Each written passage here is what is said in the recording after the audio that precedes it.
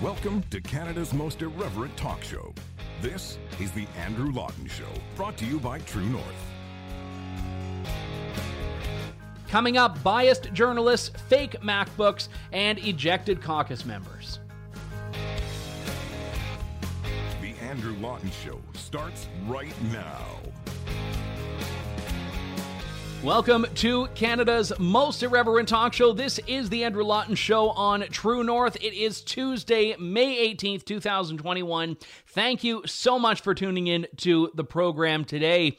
A lot of the stuff I want to talk about today is really extending on things that we talked about in the last couple of weeks, issues that are still very much front and center, although certainly permeating through different areas of society. And I actually want to begin by talking about what's happening in the Middle East. The latest flare-up between Israel and Hamas is now entering its second week. The rockets are still flying into Israel. Israel is still defending itself.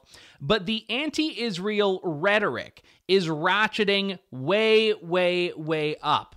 I'm going to talk about a little bit of the anti-Semitism that we're seeing in communities across Canada and around the world, but I want to talk about it through the lens of the media first, because last week on the show I spoke with Mike Fagelman, who is the Executive Director of Honest Reporting Canada, and Mike does a great job of tracking all of the examples, not just of bias, but of actually just plain factual errors or misinformation or perhaps disinformation that we see coming from the mainstream media when it comes to Israel issues. And he does this, he does it all the time. He's had lots to write about in the last little while. Over the weekend, there was an open letter that was circulating purportedly among Canadian journalists, but it sort of just extended beyond that and became a letter for garden variety activists and opinionated people. But the letter has a very clear mandate, an open letter to Canadian newsrooms on covering Israel-Palestine. The letter is meant for journalists to sign to establish their position on how Israel issues should be covered, how Israel-Palestine issues should be covered specifically. And the letter points out, the Middle East is complicated. We need to hear both sides. Everyone has a lot of emotions about this. They don't point that out because they agree with it. They point that out to actually dismantle those ideas by saying that they are just excuses that news editors have provided to Canadian journalists trying to cover the escalated violence. They say there is no nuanced Canadian media coverage. They say the media is not covering international human rights violations. They say that Canadian journalists need to do what they did with the George Floyd protests and start taking really an activist lens against Israel when covering the Israel-Hamas conflict. And they make a bunch of claims in this that are contested allegations that they say journalists need to report on as facts, like, for example, that Israel is in, quote, grave breach of international law, that Israel is guilty of, quote, ethnic cleansing, unquote, that there is dispossession, violence against innocent civilians and children, state-sanctioned racism. But they say journalists are tiptoeing around these issues. Now, all of the examples of media bias on this we talked about last week suggest that the journalists are already kind of on side with this. They're already biased against Israel in a lot of their coverage at a number of outlets. But this letter goes and says that they need to go even further. And they make a claim at the end of it that sounds noble enough. They say that there should be in-depth, fair, and balanced coverage, that the tenets of journalism should apply to Canadian coverage of the occupied Palestinian territories moving forward. And sure, fair, balanced coverage, this is a good thing. I don't dispute that. But it's all of the preambulatory clauses that lead up to that point that are not talking about showing both sides. In fact, the signatories of this letter actually oppose both sides because they view this not as an issue where there is a contest. They view it as an issue where their side is the right side. And you look at this letter, 45 pages of signatures. As of the time I record this, it's up to about 2,100. Most of these people are not journalists. There are individuals, activists, architect. I saw one person put down their job as housewife. But if you look through it, It's astonishing how many mainstream media reporters there are. I did a little Control F for CBC and found 32 mentions. Now, a couple of those are in the preamble, but approximately 30 CBC staff, from producers to reporters, have signed this. You look up Toronto Star, very similar thing. I see actually 21 people who associated their job title as being with the Toronto Star. I think about 5 with the Globe and Mail, and it goes on with CTV, Global, and not just columnists, not just opinionated people, but those who are supposed to be unbiased, objective reporters. And I'm not going to go through them. You can look through the names yourself. The point of the matter is we should be grateful in some way because these folks are outing their own bias. They're outing the fact that they want to not just cover Israel-Palestine issues, but impose their view on these issues, which is political, which is partisan, which is charged and loaded, and they want to impose that on their coverage and the coverage from other people in their newsrooms. You know, the rhetoric that's being adopted here is actually rhetoric that's driven by the political left, by campus activists, by people in academia. So it's unsurprising, but still concerning, that it has seeped its way into media coverage, that it seeped its way into the way that journalists are, again, supposed to be objectively covering this. When they talk about terms like ethnic cleansing, by the way, let me just take a step back here.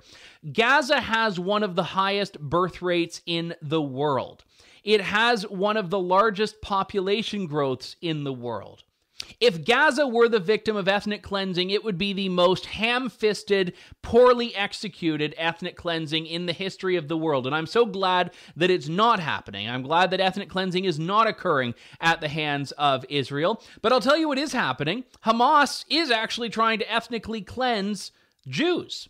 This is from the Hamas Charter. This is not a conspiracy theory. This is not something that is anywhere other than in the plain language of Hamas itself. From the Charter, Israel will exist and will continue to exist until Islam will obliterate it, just as it obliterated others before it. And I don't think there's a notwithstanding clause on that charter. So that's the Hamas position, that we need to obliterate Israel, not coexist peacefully, not have a nice little two-state solution, but obliterate it.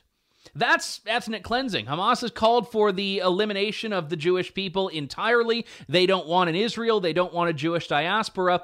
But Israel is, to Canadian journalists now, the executor of ethnic cleansing.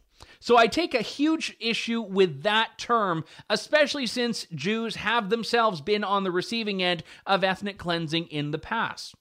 And if you look at a lot of the signs from pro-Palestine, pro-Gaza demonstrations across Canada over the weekend, it's not uncommon to see Israel linked to Nazism, which is incredibly offensive, but also in the current dynamic between Israel and Hamas, Hamas are the new Nazis, not Israel. Now, Fatima Syed, who is one of the signatories of this letter, and I should say she's with National Observer, which is a media organization, but it's one that does not hide the fact that it's engaged in advocacy. So they are on the left, but again, they're open about what they're doing.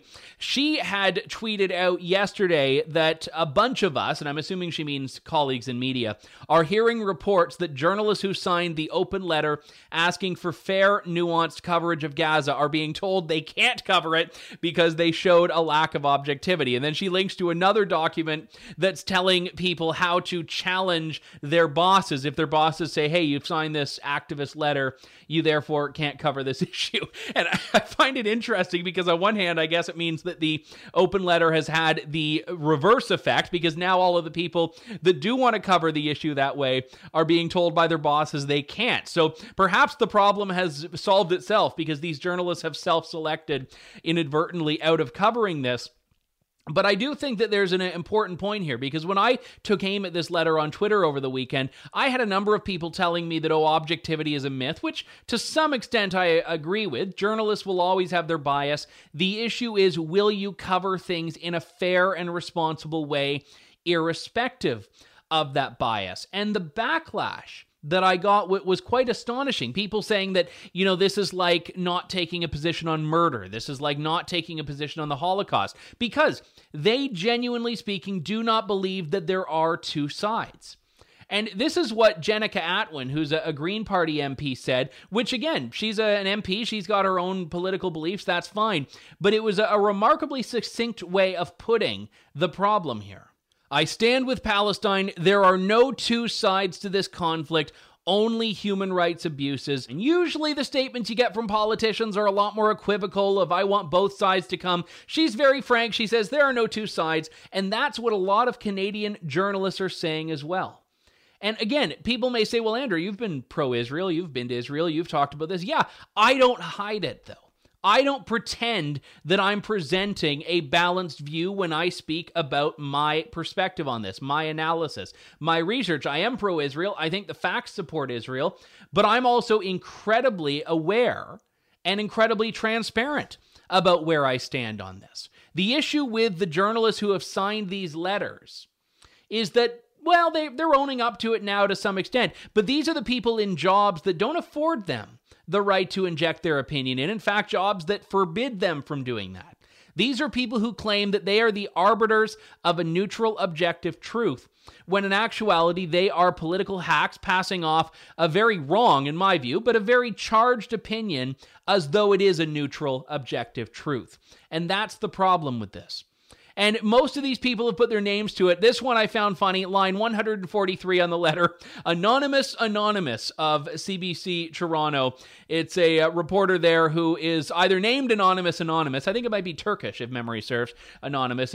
No, or they just don't want to own up to it. So you've got a CBC Toronto reporter out there that believes strongly enough that they want to sign this letter, but not so strongly enough that they want anyone to know about it. So I always tell people to be mindful of CBC coverage, but especially in this particular context as well.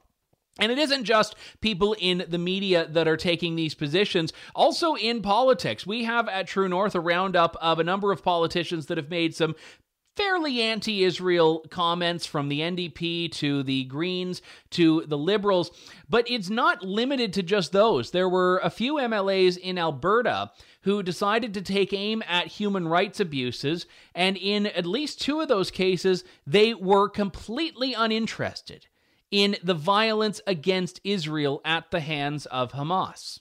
Mohammed Yassin, who is a UCP, a conservative MLA in Calgary, said it was heartbreaking to see the escalating violence and breach of fundamental human rights in the Middle East, specifically in Gaza and the West Bank. The loss of life of innocent men, women, and children is never acceptable, even in war. I hope as more people are engaged on this issue that the violence will turn to dialogue and eventually a peaceful resolution. He has a right to believe what he wants, but it's a little bit of an odd position in the Conservative Party and the Conservative movement in Canada. And then there is Mickey Amory, who writes that he was disturbed by the events around Al-Aqsa Mosque. This is Israel in the midst of a rather violent riot, a demonstration, raiding a mosque during Ramadan, which was when the protests were taking place. He says the escalation and use of violence against innocent and unarmed Palestinian worshippers and civilians at Islam's third holiest site is indefensible. He says the government of Alberta does not have a foreign affairs policy, but as a humanitarian, a father, a husband, and on behalf of those I represent as MLA for Calgary Cross, I fully condemn this violence. He says it's our duty to speak out when human rights violations occur. He talks about injustices, social injustices, but then he calls on the federal government to intervene.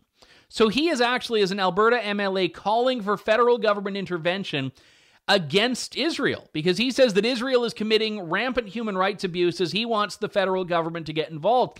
And this is a fairly odd comment from an Alberta MLA to call for federal intervention in a conflict, when I don't even think we're hearing that from federal MPs who themselves have been very critical of Israel. Now, there was another MLA who's actually a minister who had posted a rather vague comment about human rights being human rights and we need to protect them. And I tried to get some clarification from her on what it was that she was actually saying. This was Minister Rajan Sawhney, and it did not get a response. Her press secretary just said to read her social media post, which was why I was so confused in the first place. Jason Kenney, Alberta Premier Jason Kenney, did a press conference, and I asked about this. His MLAs were, in one case, calling on the federal government to intervene in the Israel-Hamas conflict. I asked Jason Kenney what his position was, if this actually spoke for the UCP or for Premier Kenney. No, and I believe it's only one MLA who has made that comment. Andrew, as you know, provinces do not have foreign policies. Canada has only one foreign policy. My views about that conflict are very well known from my 2 decades in the federal parliament and my 10 years in the federal cabinet. But I make a very deliberate point of not freelancing into foreign policy. We ask one of the long-standing demands of Alberta is that the federal government stay out of our backyard in areas of our exclusive constitutional jurisdiction, and I have to reciprocate when it comes to their areas of exclusive jurisdiction, such as foreign policy. I will say this, though. I am concerned to have seen over the weekend a number of disturbing reports about anti-Semitic threats and behavior. There's a report out of Edmonton about an individual who claims that people came to his house, quotes, asking if Jews lived here.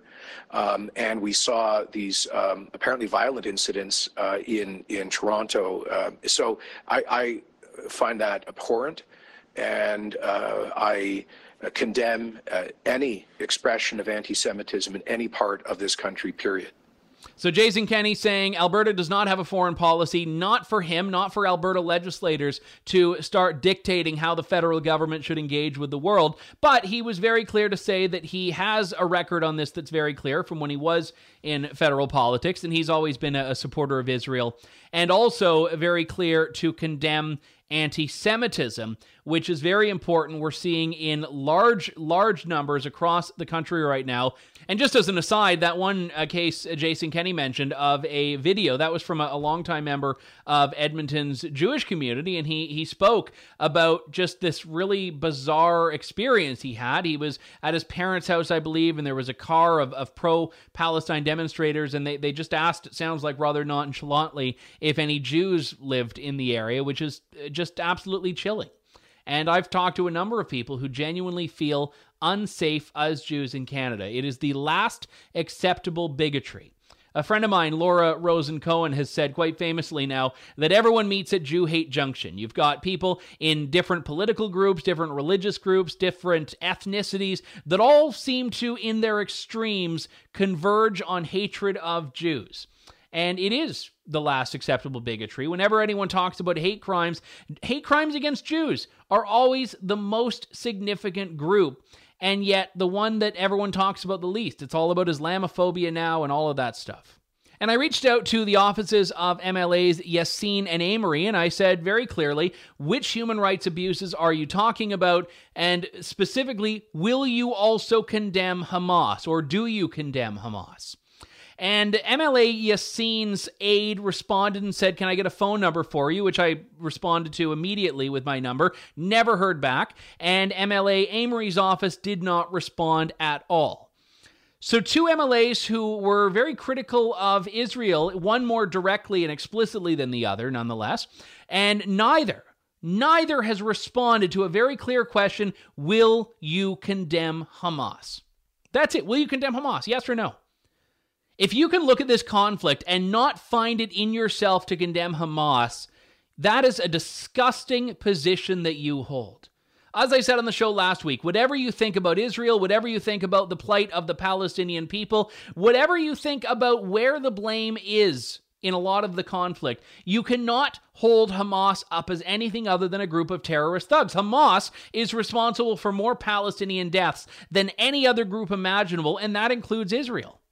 Hamas kills more people and puts them in harm's way than Israel ever could. And the reality of this is that anyone who refuses to condemn Hamas is doing it because either A, they believe with what Hamas is trying to accomplish, which is just disgusting in its own right. I remind you of the charter of obliterating Israel. Or it's because they don't want to take away from the complete contempt or hatred they hold for Israel.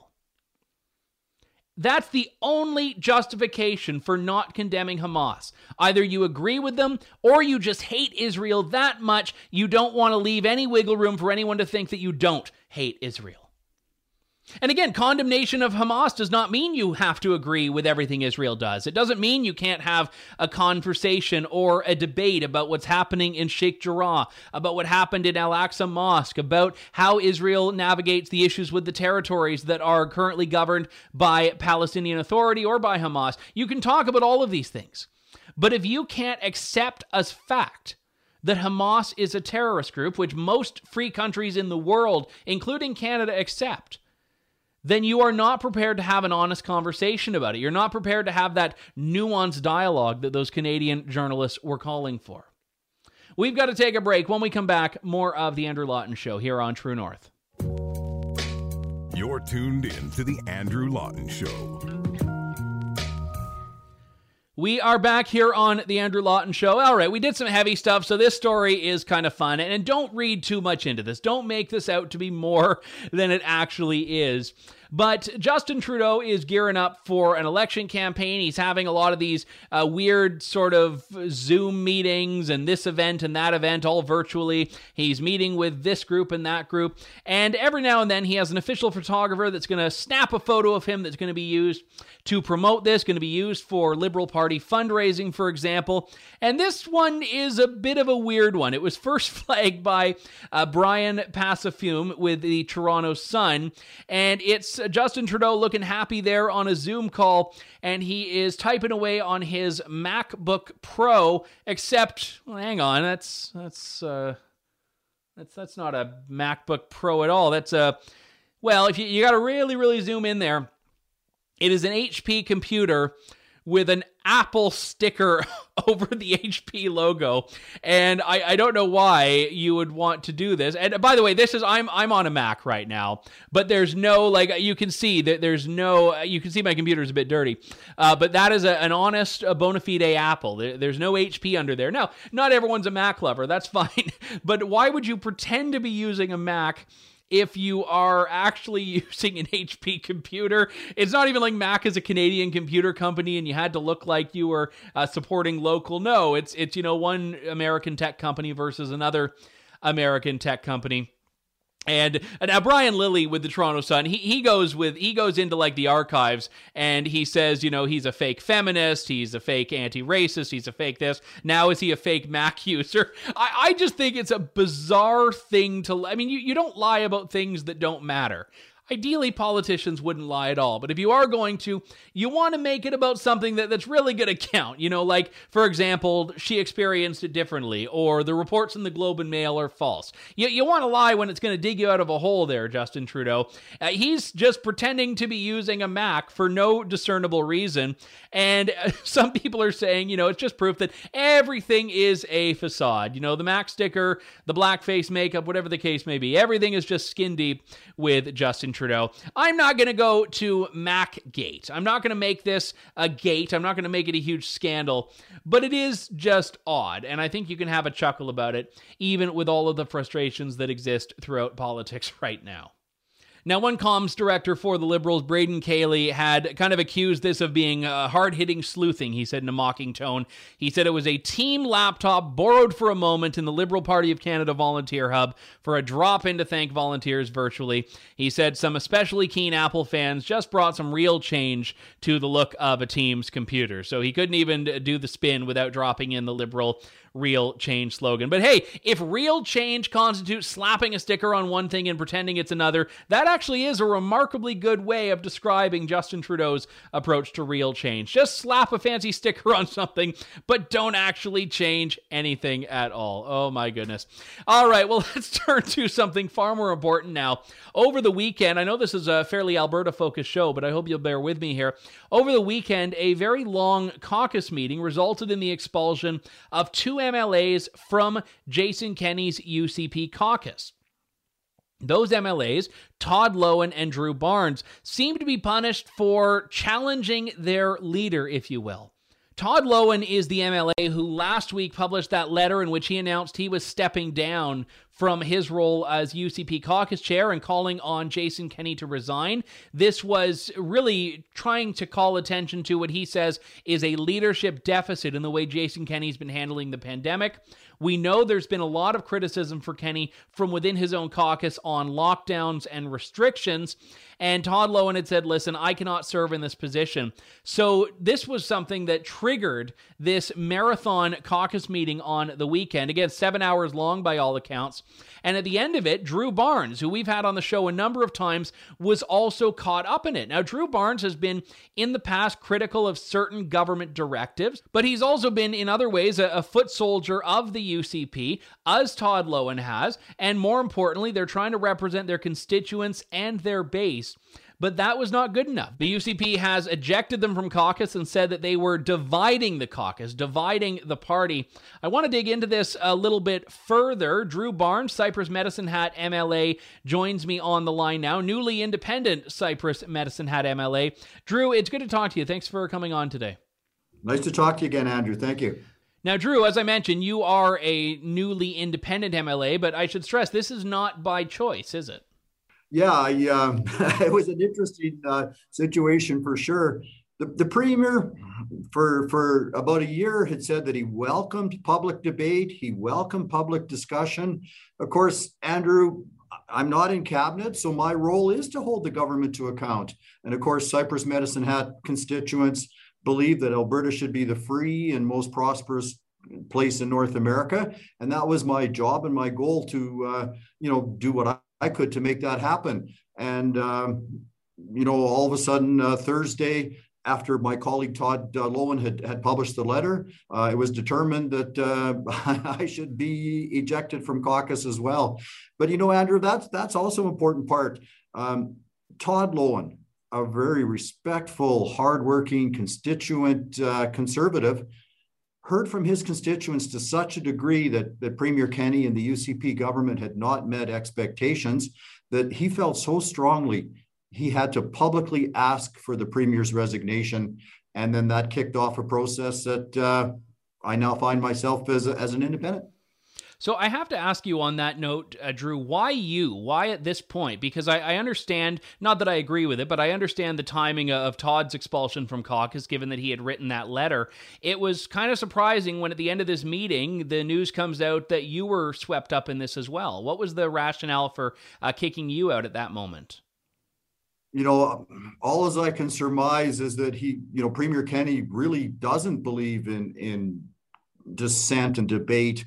And again, when I'm not a member of cabinet, when I'm not a minister, it's my obligation. And I'm so honored to represent Cypress Medicine Hat now in my third term. It's my obligation to present ideas to the government, to criticize when they're wrong, to present ideas and to hold them to account. And my summation at this point is that wasn't the case.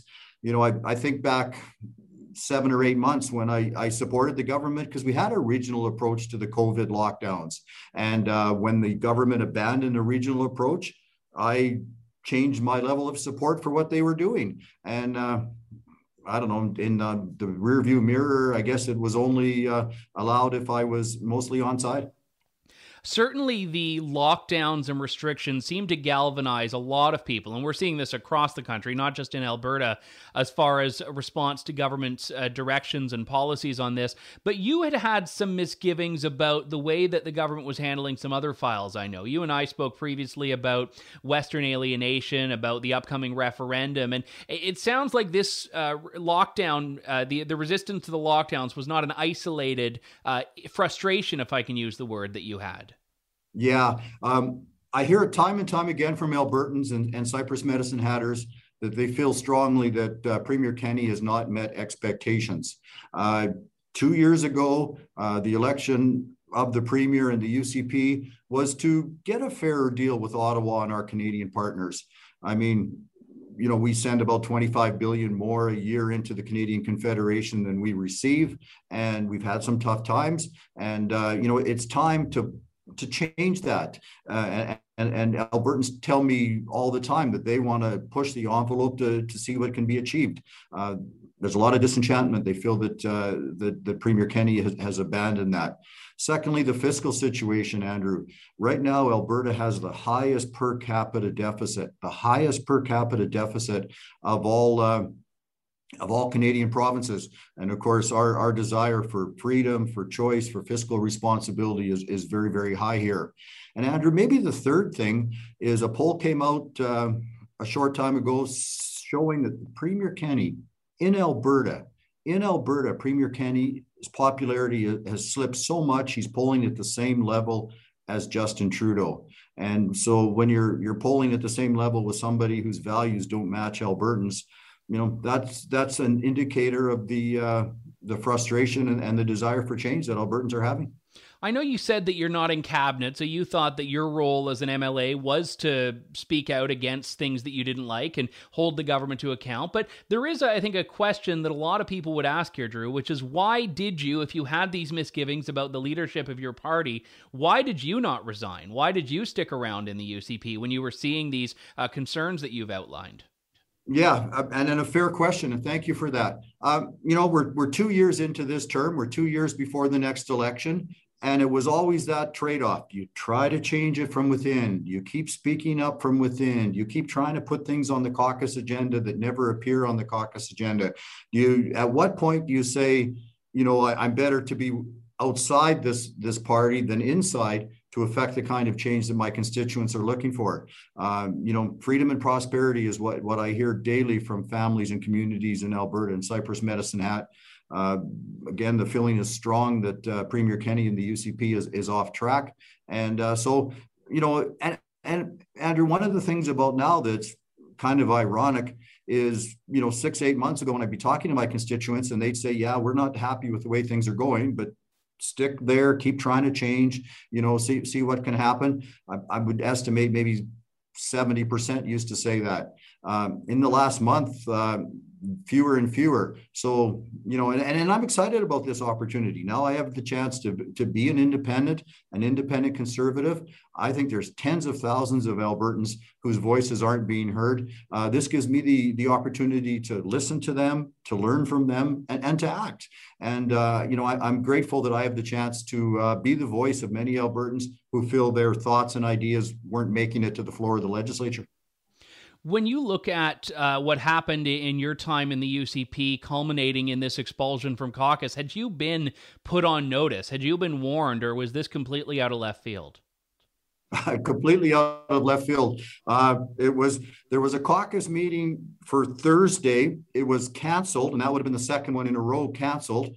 I woke up the next morning and saw Todd Loewen's letter calling for the Premier's resignation. And I thought, okay, this will lead to something. So a new caucus meeting was called for 12:30. There was a little trouble getting it going. And about 5-1 when it started, the second or third thing was there's going to be a vote on ejecting Todd and Drew Barnes. So I ended up spending 5 or 6 hours on the phone, saying my side of the story, what I was hearing from my constituents, the Premier's plummeting popularity, and how that was a factor, how we needed to pivot as a group. And then we ended up with votes cast, and at about 7:35, as expected, as soon as it was announced that they were going to vote on my ejection, I believed I was done. But as expected, at 7:35, I was done, and it's time to talk to my constituents, talk to my family, and it's time to reorganize so I can do the best job for Albertans that believe in freedom, prosperity, and fiscal conservative values. Has there been a roadmap of sorts on how you might get back into caucus, if that's something you would at all even be interested in, or is your view that this kind of a permanent response? Well, I as a conservative, and as I was one of the early people to support putting the two legacy parties, the Wild Rose and the PCs, together. A lot of the great work done by our volunteers in terms of policy and governance for the UCP is great stuff. There's a lot of good stuff there. so there's a lot of things I'm aligned with the UCP for sure. But at this point, what I am not aligned with is the leadership. So that would have to change. How alone, if I can use the term, do you feel you are among your former colleagues right now? Because I've heard whispers and rumors of people that are similarly dissatisfied, but when push comes to shove, I'm not hearing the public displays of support for you and Todd right now. Yeah, thanks for that question. No, I feel quite strong, and thank them so much. Several of them spoke on my behalf. Several of them have texted me, called me, emailed, offering support and a chance to talk. Yeah, no, I feel really strong about it. And you know, it was always the same old age-old struggle. Do you speak up just from within, or do you speak up publicly, or do you do both? How does caucus move a premier and cabinet to get them on track to where Albertans are happy with the direction, which again is freedom and prosperity, you know, in Albertans' books and Cypress Medicine Hat. So no, there's a lot of support there for what I was doing and what I was saying, especially when it comes to, you know, pushing the envelope with Ottawa for a fairer deal, having regionalization for the COVID restrictions, smaller, less expensive government. There was lots of support. And I'm a little concerned that my ejection will lead some of them to speak up less because there's a penalty to pay. But the other side of that, Andrew, is I've had hundreds of people reach out to me just in 2 or 3 days and pat me on the back, congratulate me, offer me encouragement is the main thing. And so I'm really grateful for that. And I will bet you, and I'll guarantee you that my colleagues will be the same. When they stand with their constituents, they'll get support. And that's important. That is, I think, a tremendously important point, because, you know, there's that old line that, you know, eventually you're going to run out of people to stand up for you if you don't stand up for others who go through this. And if there are these frustrations, if we are going to see boiling points coming forward on lockdown policy, on Western alienations, it stands to reason that other people will end up in a very similar situation. And you're right, when confronted with that, you've got two choices. You can either go along with the group or you can stand up. And I think a lot of people might not realize how many people there are like them that are out there and that are even within the caucus. And I think this is especially true for a party that's a relatively new party, a party that also is in a first-term majority government, which means you've got a lot of first-term MLAs that might not know their own power. Yeah, exactly. And they have tremendous power. I mean, 87 of us are paid by the taxpayers of Alberta to speak on the behalf of 4.4 million Albertans. And the legislature is the opportunity, you know, magnified through the media like True North to get those ideas out. And there's a tremendous amount of power. And that power comes from the people. And, you know, just my Facebook, Twitter, and LinkedIn stuff since I put out my statement, you know, saying that I was going to, you know, be an independent conservative. I was going to be the voice of many Albertans who felt their voices weren't being heard. It's in the thousands that have reached out to me and offered support and ideas. And we're excited about the opportunity going forward. And, you know, I have good relations with many of my former colleagues, and I will always open when the goal is making Alberta the best and free and prosperous. We all have our hearts in that same thing. So I'm optimistic. I'm excited that this will work out better for Albertans. Just moving forward, is your plan to continue to sit as an independent? Are you looking at joining the Wild Rose Independence Party or some other party? And I guess extending on that, what about the next election? Well, thank you. Thank you very much. First, I'm going to be talking to my family, my wife, and I have 3 adult sons. Then I'm going to spend as much time as possible talking to my constituency and see their preferences, their ideas, their decisions. I'm grateful that the people in WIPA, people in other parties have reached out to me and talked to me, and I'm certainly willing to hear their ideas and that kind of thing. But going forward, I'm going to be sitting as an independent, talking to my constituents, hearing what's important. And when it comes to the next election, you know, I'm so grateful that I'm in my 10th year, my 3rd term. I'm honored to represent Cypress Medicine Hat. And I feel strongly that I still have the energy, the ideas, and the desire to serve Albertans and to serve Cypress Medicine Hat. So at this point in time, I'm keenly still interested in in public service, and future might be a bit up and down and topsy-turvy the next little while. So let's see what happens. Newly independent UCP MLA for Cypress Medicine Hat, Drew Barnes. Drew, thanks so much for coming on today. Andrew, thanks for talking to you. That was former UCP MLA Drew Barnes, still the MLA, just not the UCP, one of two ejected over the weekend for speaking out against the UCP's leadership. That does it for me for today. We'll be back in a couple days' time with more of Canada's most irreverent talk show here on True North. This is The Andrew Lawton Show. Thank you, God bless, and good day to you all. Thanks for listening to The Andrew Lawton Show. Support the program by donating to True North at www.tnc.news.